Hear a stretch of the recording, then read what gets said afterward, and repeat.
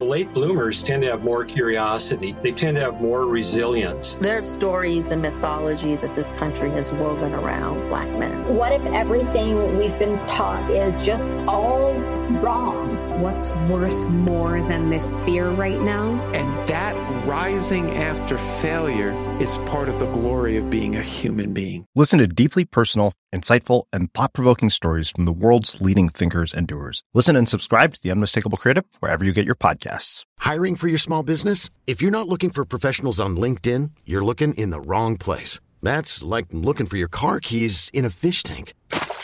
LinkedIn helps you hire professionals you can't find anywhere else, even those who aren't actively searching for a new job but might be open to the perfect role. In a given month, over 70% of LinkedIn users don't even visit other leading job sites. So start looking in the right place. With LinkedIn, you can hire professionals like a professional. Post your free job on linkedin.com/achieve today.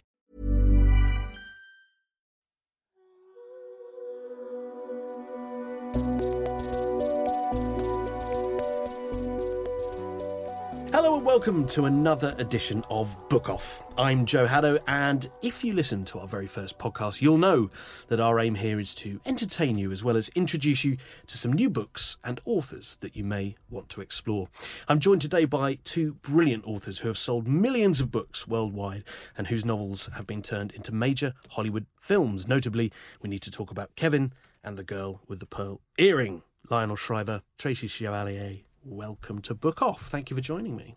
Pleasure. Good to be here. And I have to say, it's pretty strange being with Lionel in the same room doing an interview together because we know each other. You know, we're friends anyway. So it doesn't happen very often that I get to talk with a friend at an interview. Yeah, this is going to be a little different. It's funny. It makes me feel slightly more self-conscious. Oh, no. Oh, no. I was going to say in a good way. Surely this is a good thing. I don't know whether it's possible to be self-conscious in a good way. I'm very glad I've sort of brought you two together because you've already been out and had a little wander around the Regent's Park and Indeed, caught up. did. And you know. Yep, we've caught up. We're all caught up. I want to know, though, is it going to be a friendly rivalry when we get to the end and I have to choose one or other of the books that you've brought to talk about today? I warned you ahead of time. We're going to rip each other's throats out. No, I've actually already gamed it because I chose a book that I know I've told Lionel about before, and I know that she wants to read it. That's true. There you go. Oh, that's I'm clever really gameplay from you. I should be in Game of Thrones. I'm so one step ahead, eh? Yeah, I'm likely to throw this contest. But we're not going to get to that straight away. Okay, we're going to leave that sort of set at the side. I was actually going to ask you, Lionel, if you had cycled here, but I'm assuming that you have because of the outfit that you're wearing.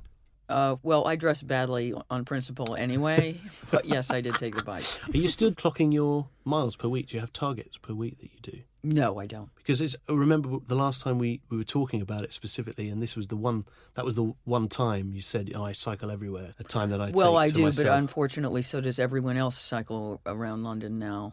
In fact, one of the problems is that there are a lot of these guys in Lycra who are using apps to measure their progress and how long it takes them and how many seconds they've taken off the journey today. It makes them extremely dangerous because they're not thinking about anything but their app.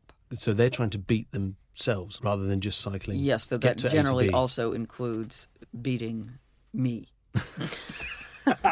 Oh, that's why. You see, that's why you're not impressed.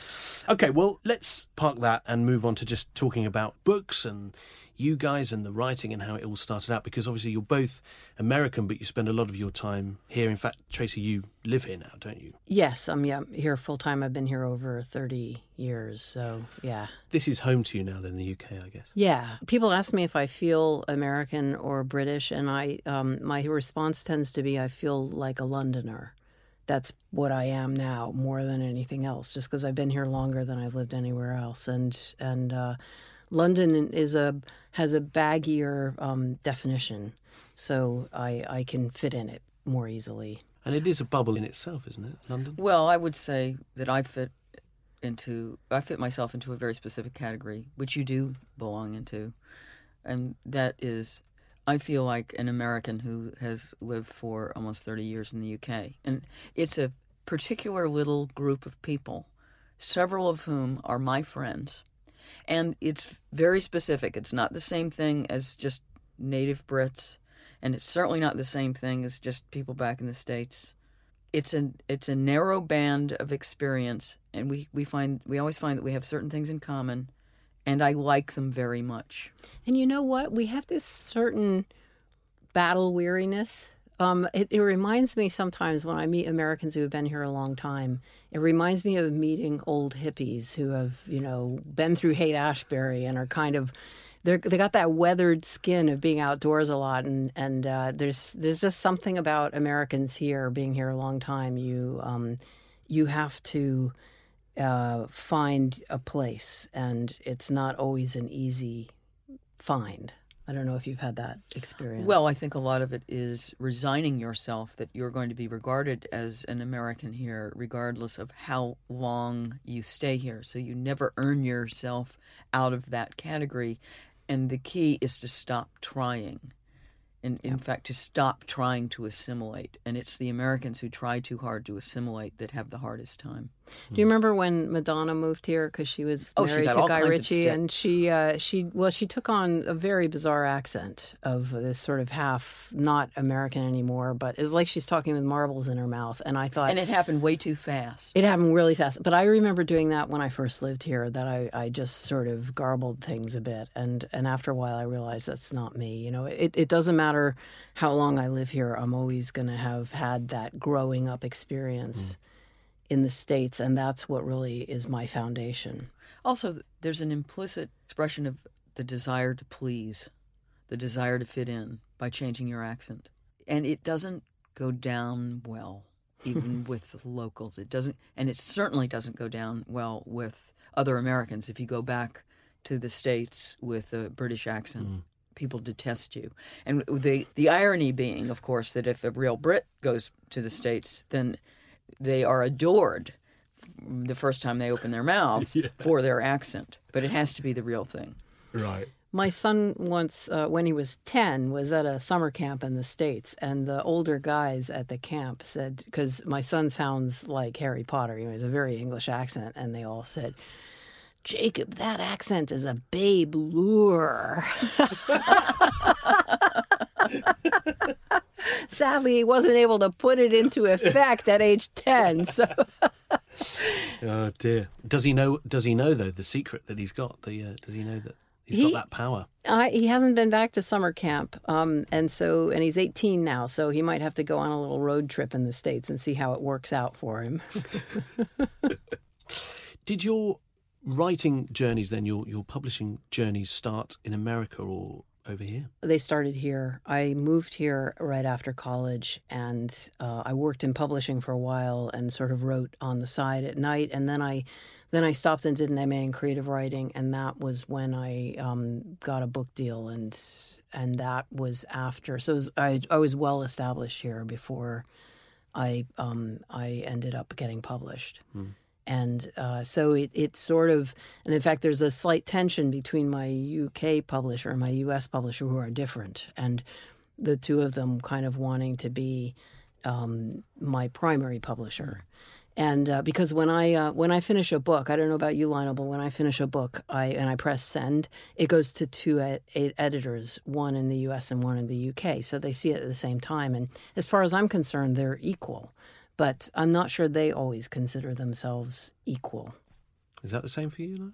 Well, I did not write my first book in Britain. I think you came here younger than I did. So I published my first two before I came to Britain. I came to the UK via Belfast because I was setting my third novel there. And came intending to spend about 9 months and stayed for 12 years. Well, it's a lovely place. Well, you know what it is. It is a lovely place, deep down inside. That's amazing. What years were you there? 87 to 99. Oh, and wow. Politically, that was a fascinating period to be there. So I was, I had a Northern Irish boyfriend who lived in London, but we went to Belfast several times in 1987 and 88. So isn't that wild? We could have been in the same pub. That's so wild. Yeah. Because you guys didn't actually meet till, well, you met here and maybe 10 12 years ago, was it something? Yeah. 11 years 11 ago, years we just ago. established it. Yeah, we met at an Orange Prize party. Lionel had won it the year before, and I recognized her in the crowd, and I thought, I'm going to go and be nice and fangirl her because I really want to meet her. You were very nice. You were very generous. And it turns out that wasn't a one-off. That is your nature. Oh, well, those parties can be a little overwhelming because it's a lot of people crammed into a room, and if you don't, everybody seems to be animatedly talking. You know how when you're at a party and everybody seems to have somebody to talk to except you, and you don't really know anybody. And I just had that awkward feeling. And when I saw Lionel, I thought, well, I don't know her, but I know she's American and she's a writer, so maybe we have some common ground, and it would be nice to meet her. And that was the beginning of a friendship. It was great. Yeah. I've always been grateful for that you made that effort, because I'm crap at parties, and I really need people to come up to me. You won't make the first move then, as such. There's something about the format of the party that drives me back to about the age of 13.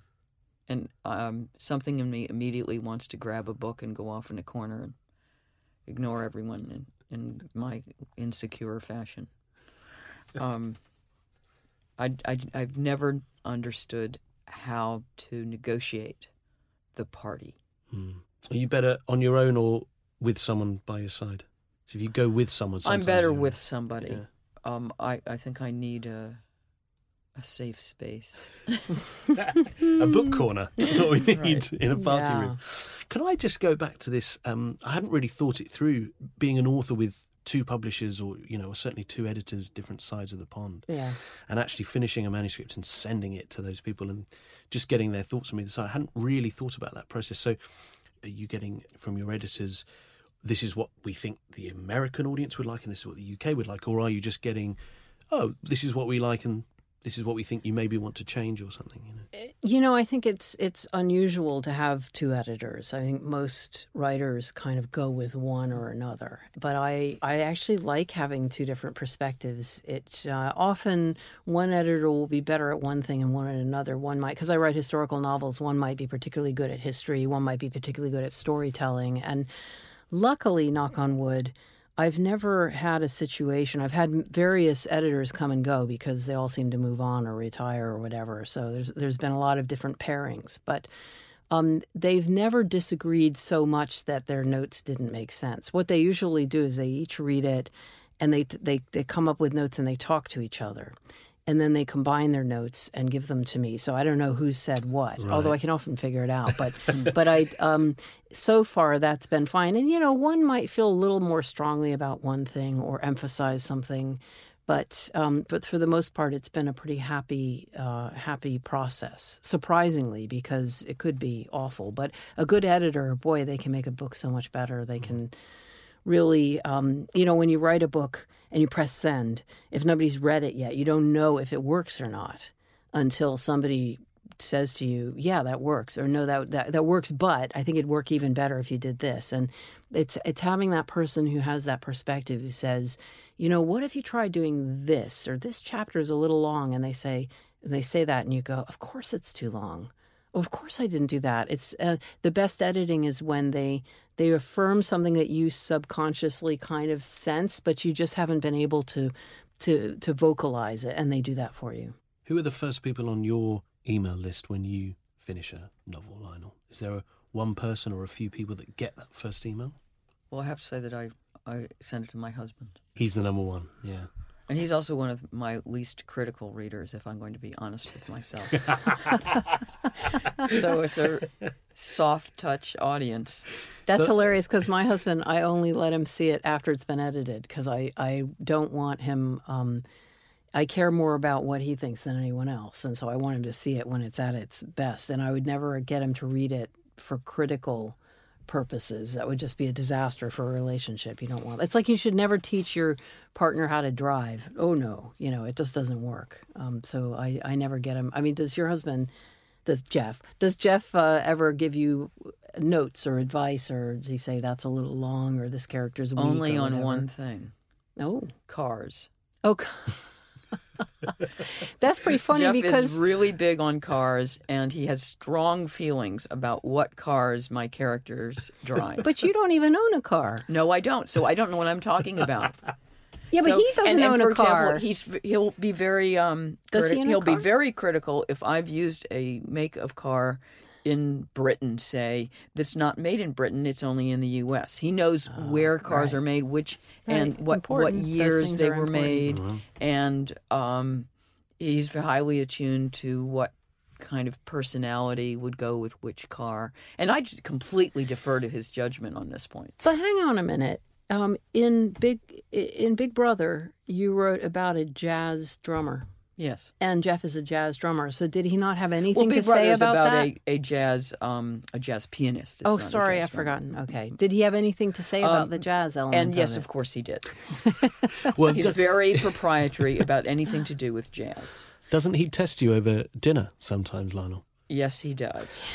In Does fact, he, what does he put on the record player? He ruins dinner. And are you getting any better at being able to tell who's playing the sax or the I have double good bass? nights and bad nights. Okay. I had a really good night the other night. Mm-hmm. I even impressed Jeff. Do you ever turn the tables and read a passage from a book and say, guess what author this is? I have observed that I do not do that to him at dinner, but I haven't actually tortured him with it, no. After all, I'm the cook, so I'm not going to ruin my own. Many of us have those stubborn pounds that seem impossible to lose, no matter how good we eat or how hard we work out. My solution is PlushCare. PlushCare is a leading telehealth provider with doctors who are there for you day and night to partner with you in your weight loss journey. They can prescribe FDA-approved weight loss medications like Wegovy and Zepbound for those who qualify. Plus, they accept most insurance plans. To get started, visit plushcare.com/weightloss. That's plushcare.com/weightloss. I'm Sandra, and I'm just the professional your small business was looking for. But you didn't hire me because you didn't use LinkedIn Jobs. LinkedIn has professionals you can't find anywhere else, including those who aren't actively looking for a new job, but might be open to the perfect role, like me. In a given month, over 70% of LinkedIn users don't visit other leading job sites. So if you're not looking on LinkedIn, you'll miss out on great candidates like Sandra. Start hiring professionals like a professional. Post your free job on linkedin.com/achieve today. Hold up. What was that? Boring. No flavor. That was as bad as those leftovers you ate all week. Keke Palmer here, and it's time to say hello to something fresh and guilt-free. Hello Fresh. Jazz up dinner with pecan-crusted chicken or garlic butter shrimp scampi. Now that's music to my mouth. Hello Fresh. Let's get this dinner party started. Discover all the delicious possibilities at HelloFresh.com. Dinner. Let's talk about research, because Tracy, the last time we talked, you were talking about listening to music on a road trip. Yeah. And that road trip was about, learning research for your novel, for The Last Runaway, I think it was, we were talking about. And this is something you love. This is part of the whole process for you, the research part of your novels. So just talk us through where your sort of love of research and history came from. Well, I never set out to be a historical novelist. It just kind of evolved that way. My very first novel was called The Virgin Blue, and it was actually ended up being half contemporary, half historical. It was going to be completely contemporary, about an American woman who moves to France and starts looking into her French family history, and she uncovers this story of French Huguenots in the 16th century. And I was just going to sprinkle a little bit of Huguenot stuff in it, and but it would be mostly this contemporary story. And I found when I started writing the historical stuff that it was much harder to write, and it completely stripped away my character, Tracy, and my voice. And I discovered I really liked that I didn't want to always be sounding like myself. And I noticed... That's the very opposite of what most people are looking for, because most writers are obsessed with getting their voice. Maybe. I know it. Maybe it is a little odd, but I got really irritated. You find your voice through other people, through other material. So. By losing your voice, you find it. Yeah. And it's kind of ventriloquism. It's kind of, well, what was odd was when The Virgin Blue was published, people kept saying to me, "Oh, are you Ella, the main character? It sounds just like you, and, you have French background too." And I said, am I not allowed to have some imagination here? No, I'm not her. But, looking back on it, I can see that there is a similarity. But nobody asked me if I was the main character in the historical part, Isabel. Nobody said that's obviously autobiographical. So then when I wrote Girl with the Pearl Earring, that was the next novel. Again, nobody asked me if I was her, and nobody has since. I've really effectively stepped back from my material. So that was what got me into writing about history. And in order to write it, you have to research it a lot. And I found the research process really brought up ideas that I wouldn't have had myself.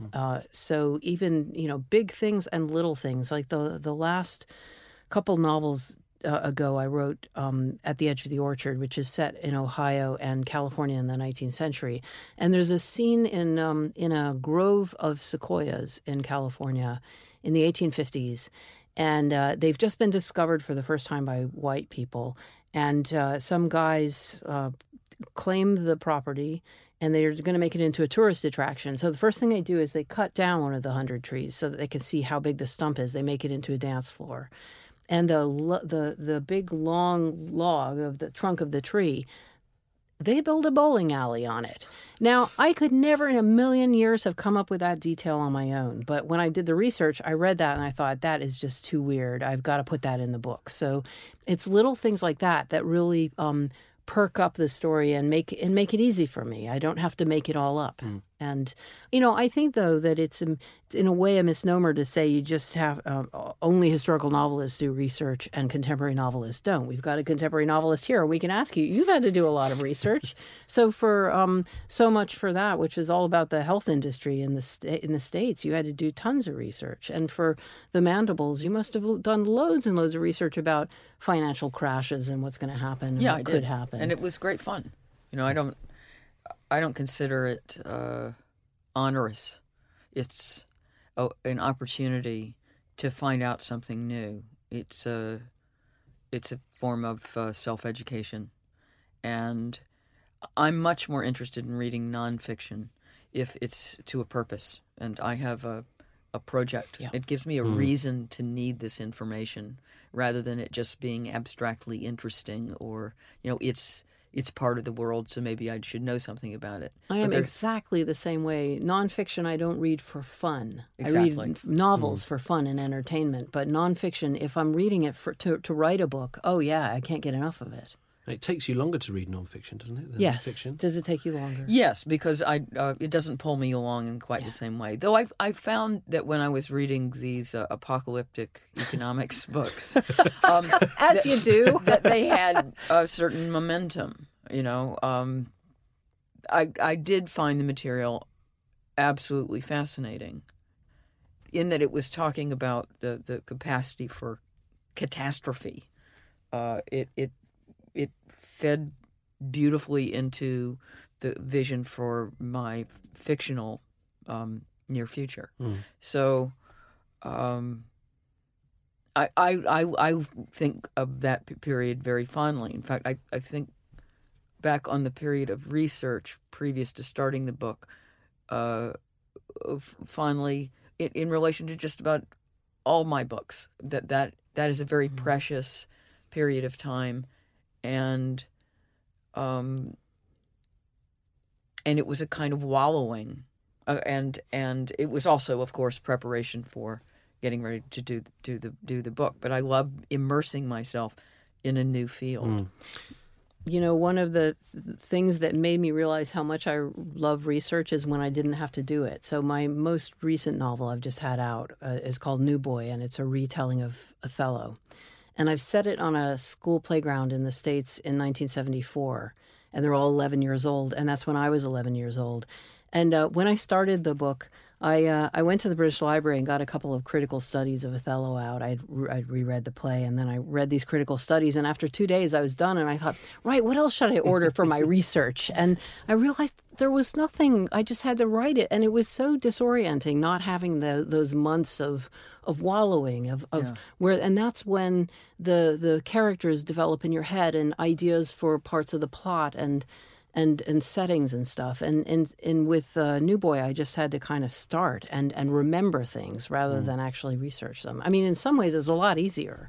But on the other hand, it doesn't give you that period of time where you're trying things out in your head. And without the research, it doesn't provide you some of the content. I mean, there are portions of my novels that, I mean, while they're not cut and paste, but the information that I'm delivering along with the story is provided from elsewhere, the research and the rest of the world, and it helps fill in my project. Is there a subject that you would happily read about even though you weren't going to write about it? Is there something that you'd be interested enough in that you'd go and search out that research, that nonfiction stuff? You know, that question reminds me of when people ask me, what hobbies do you have? And I sort of go, I just can't divide my life into work and play. I'm incredibly lucky that way. I realize that, not everybody gets to have that, but I just don't, I'm never on and I'm never off. It's always one thing. And so reading books is, I'm not kind of going, I'm going to do this, and then I'm going to look for a nonfiction book that's going to be good for me to read. Instead, it's just like, what have I got? What books have I got around? What do I feel like reading now? And it doesn't divide into work and play like that. I just wondered. I keep up with some subjects that I have already written about without necessarily planning to write about it again. I still read anything to do with demography that I trip over, and that goes back to my fourth novel. So that was quite some time ago. But it's an ongoing fascination and continues to feed into other issues that I'm also interested in. So it has an effect on the environment, food supply, water. Water's one of my obsessions. Lack of water, I guess. So... Next novel. So I think that's what you should write about. But there are other things that once I write about them, I've finished. Yeah. I was really into snooker for writing the Post-Birthday World. Yeah. And I watched lots of snooker. I went to snooker tournaments. I read snooker biographies. And once the manuscript was done, I stopped cold. I have not watched a complete snooker match since finishing that novel. Thank God for that, eh? Well, that's what some people think. But no, it is a wonderful sport. It's very subtle. You have to be incredibly skillful to Did you play ever it try well. playing it while you were writing? Was that No. part of your research? You didn't go to a funnily snooker enough, hall? I'm purely a fan. In fact, that was one of the nice things about my relationship to it. So that I wasn't competing with anyone.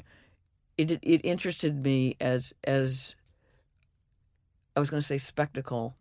It's almost like a dance. It's very elegant, and I find it soothing, and I am really admiring of the fine motor skills involved in playing it well.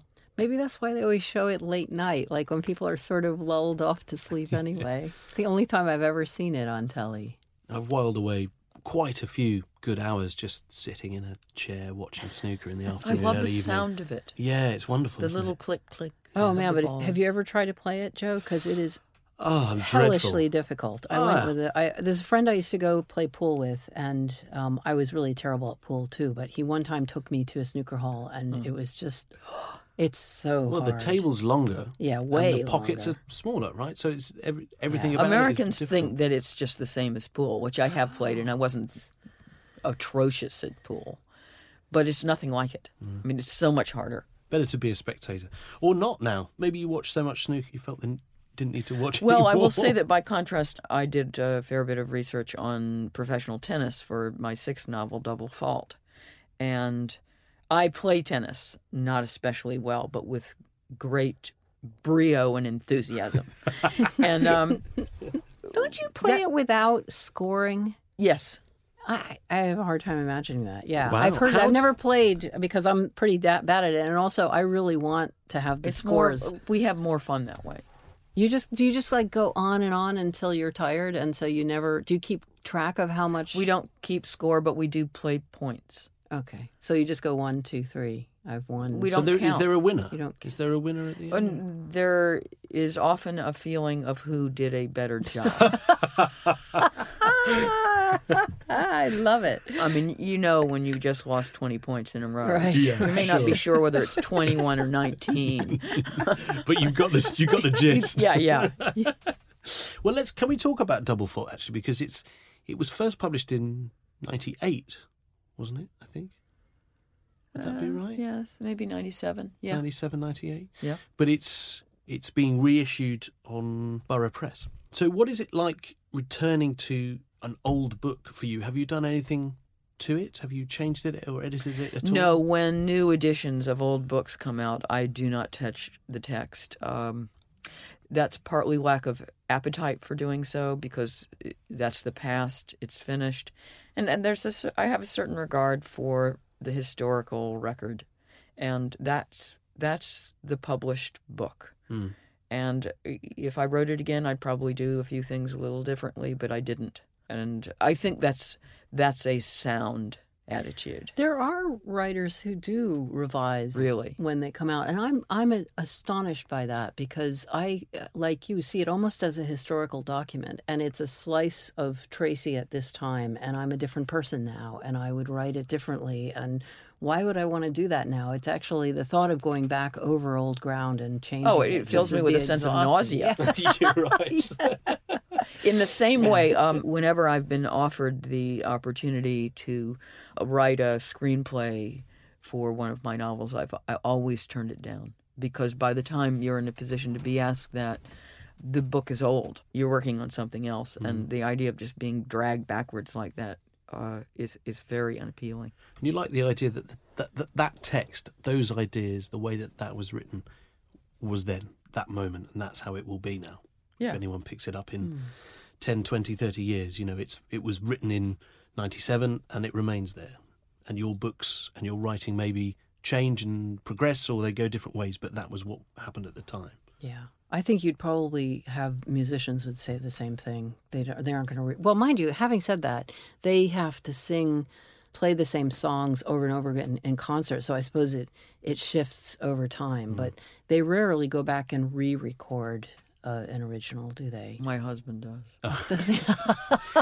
He wouldn't take apart a whole album, though, would he? No, but that's particular to the jazz tradition. This re-recording standards and constantly reinventing and reinterpreting the same tunes. After all, it's an improvisational form, and nothing ever comes out the same way twice. That makes sense, though. In jazz, that's understandable from the way you've explained it. Yeah. But in writing, if you were to do the same thing, I mean that just sounds horrible. Yeah. Rewriting the same book over and over again. Yeah. How was it rewriting Shakespeare? Shakespeare. Yeah, I know. I was trying to rephrase that question. What hubris caused me to do that? Well, I was asked by Hogarth Press to take part in this thing called the Shakespeare Project, and they've asked various writers to choose a Shakespeare play and write a novel inspired by it. And Jeanette Winterson called her retake of the Winter's Tale a cover version, which is quite a nice way of putting it. And I chose Othello, and I think originally I thought the first thing I decided was that I was not going to try to imitate Shakespeare's language in any way, because it's impossible. And I'd get made fun of, and I would never be able to come up with the metaphors he comes up with, and the puns and the references and the poetic language. So I thought, okay, it's just the story. And actually, Shakespeare himself took Othello from a 16th century Italian tale.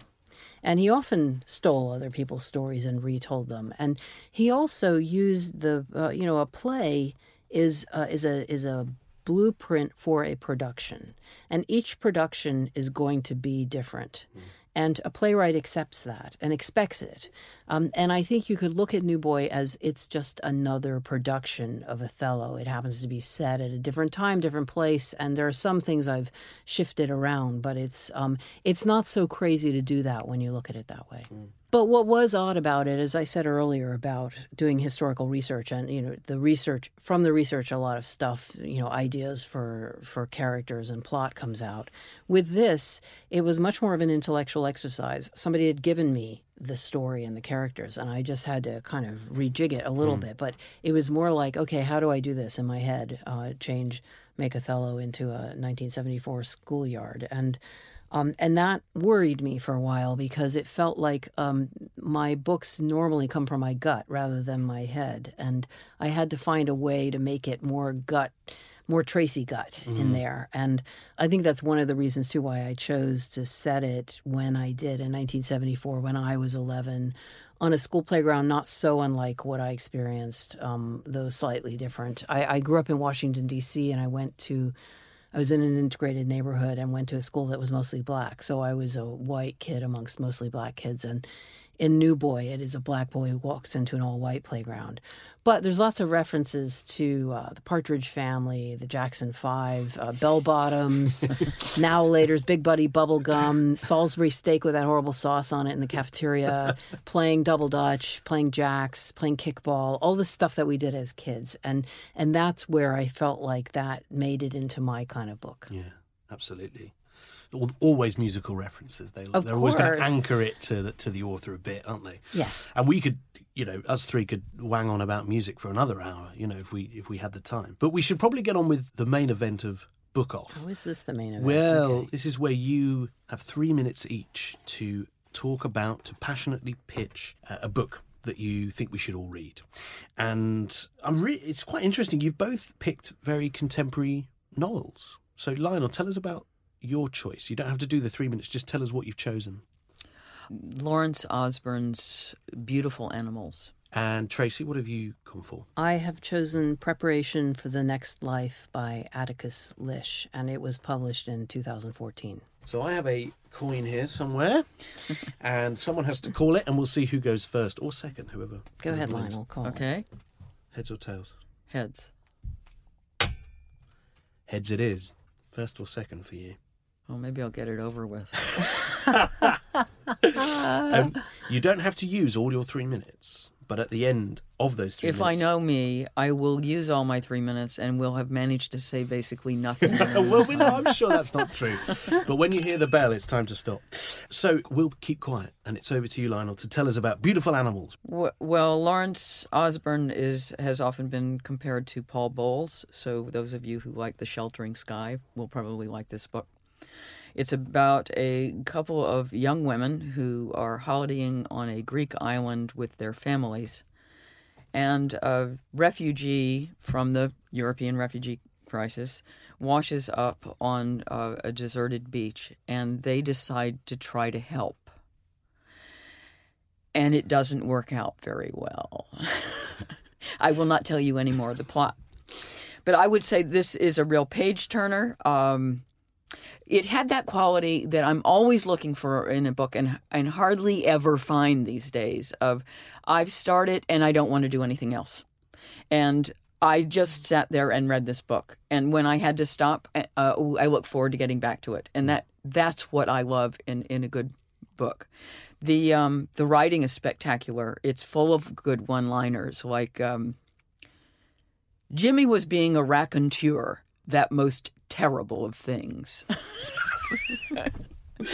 And the dialogue is great. The savvier, more worldly of the two women says, "You think there's unconditional love, but there isn't.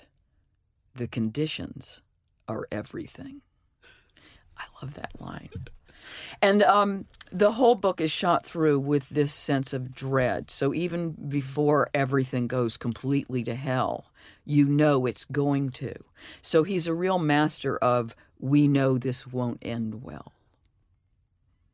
I'm also very keen on the way he captures culture clash with the more morally grounded locals and the decadent tourists. So here's housekeeper describing her employers. The Codringtons were long asleep, dulled by their sleeping pills and booze. Their snores could be heard throughout the house. It was a disgusting sound, a sound commensurate with her bestial employers. That night they were in full roar, like huge, fattened tropical frogs. So I really encourage you to read this book. It's a great way to go at the European migration crisis, which is very difficult to write about straight on. It's so politically and emotionally charged. And Osborne has very cannily gone at it as it kind of from the side with a slant. And he's very good about, I think he's a cynic. I think he's a terrible cynic because he's very good about what makes people tick and what lengths he will go to protect their own interests. Very good. Was that you finished anyway? You brought it in pretty much bang on time there. Very impressive. Well, you were threatening me with that bell. You saw that, did you? Yeah. Like a cudgel. Well, that was a great pitch for Lawrence Osborne's Beautiful Animals. Tracy, it's over to you now for your 3 minutes. Tell us about Preparation for the Next Life by Atticus Lish. I chose this book because I feel like I was changed by the end of reading it, that it opened a door into a new world that I knew nothing about, and I want books to do that for me. It's about an illegal Chinese immigrant in the States, a young woman named Zai Lu, who is from Western China. She's slightly out of sync with the Chinese community in the States, and she works illegally in Queens in New York, and in the back of restaurants, washing dishes, clearing tables. And she meets a man who's named Brad Skinner, who is an Iraqi war vet who has PTSD. And he is post-traumatic stress syndrome. And he's got lots of mental health issues, and they're both people on the edge who are living just barely scraping by, and the kind of people you'd never get to know anything about, who would never write a book like this. And I feel like every time I go into a restaurant now, if I go into the kitchen and peek in, I will see somebody washing dishes, and I'll think, wow, I feel like I know a little bit more about your life now. And unexpectedly, they fall in love with each other, and they fall in love over running and exercise. The young Chinese woman is in the back of the restaurant, out in the alley, doing lunges, running up and down. She goes for these long runs and walks around the 5 boroughs of New York. There's an amazing tour de force towards the end of the book when she walks for 24 hours straight, and it's just And I'm going to read you a little bit of this unlikeliness of them. The two of them going for a walk when they're just getting to know each other. And it's beautifully, it just has wonderful descriptions of New York and the bits of New York, the bits of a city where you're not in the countryside yet, you're not even in the nice suburbs, you're in the scrappy, horrible bits. One day when she wasn't working, Zhu Lei had Skinner meet her on Roosevelt Avenue. His grown-out hair rose up stiff and uncombed from his head, no longer military. It was a clear day after a rain, and the trash was pulped on the street. They hiked out of Chinatown until they were far enough away to see the red-lacquered Chinese eaves and the fire escapes, and then kept going. There was no plan, they just walking down by the expressway and the auto repairs whose signs were in Chinese. The road took them by a cemetery, then a stretch of little houses with pitched roofs and falling down siding. Perfect detail, the falling down siding, the trash pulped on the street. The air was bright and cool and warm, a deceptive day, since they were still in winter. She thought she could smell the springtime in the street, in the air rising from the asphalt and from the soil and the broken bricks. So it's those things, those broken bricks. It's just those little details. And it's, of course, tragic. It can't work out. But it is the most glorious love affair and the most unlikely one. Wow. Oh, they're both pretty strong, I must say. What do you think? Secretly, you can read both of them. Of course I can. That's the beauty of it. Basically, you can just talk to you guys and you can bring me brilliant recommendations, and then I can pick one, but take them both with me. Well, I have to say, I definitely want to read Lionel's. And there's a wonderful nonfiction. We were talking about nonfiction before, and there's a great nonfiction accompaniment to that book, which is called The Optician of Lampedusa, which I had by Emma Jane Kirby, which I had thought about choosing for this book off. And it's probably good that I didn't, but it's about an Italian optician. It's a true story of an Italian optician on an island off Lampedusa, off of Sicily. And he and some friends are on a yacht just sailing around for fun, and they come across a boat that's tipped over, and it's all refugees drowning. And they try to save as many as they can. And it's about the effect it has on him and his friends, and the relationship they establish with these refugees who they've helped to save. And it's absolutely heartbreaking. I kind of cried all the way through it, but it gives you a nonfiction way into the crisis, the refugee crisis. So read them in conjunction. Yeah. I'd also strongly recommend Lawrence Osborne's previous book, The Forgiven, which has the same culture clash thing in it. It's in Morocco. Right. Okay. Well, I hate this, that I've got to pick one, and I've set myself up for it, really, so it's stupid, isn't it? You realize we're going to take this personally. I know that you will take this very personally. And it's not only going to reflect on the books, but we're going to decide that whoever wins, you like better. This is. I know this is true. Well, look, I will read both of them, I think, because they just sound brilliant. I love New York, and I love literature about New York that makes cities a character and makes them beautiful or makes them something that can really resonate. So, based on those two brilliant pictures, I am going to take today the Atticus Lish, I think. I'm grievously insulted. You know what? Just to make you feel better, Lionel, I'm going to give you my copy. Really? Because I know you'll love that book, and you can start it on the plane. She's going off to New York in a couple of days. So it's a fantastic book. Well, if that's a big especially present. For I got New something Yorker. Out of this podcast. Yeah. So we all win. You get the glory, Tracy. But you get the Lionel book. Gets the book. Yeah. But thank you both for those suggestions. It's been an absolute pleasure. So thank you both very much for joining me. Thank you.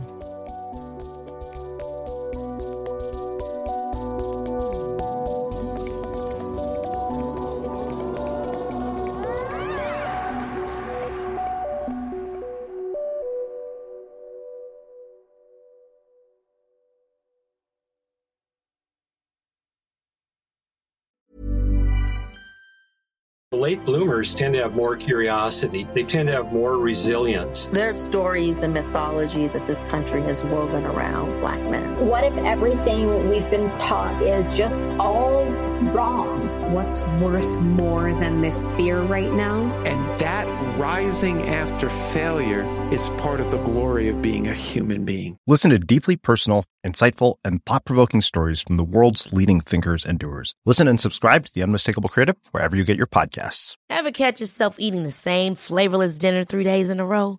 Dreaming of something better? Well, HelloFresh is your guilt-free dream come true, baby. It's me, Keke Palmer. Let's wake up those taste buds with hot, juicy pecan-crusted chicken or garlic butter shrimp scampi. Hello Fresh. Stop dreaming of all the delicious possibilities and dig in at HelloFresh.com. Let's get this dinner party started.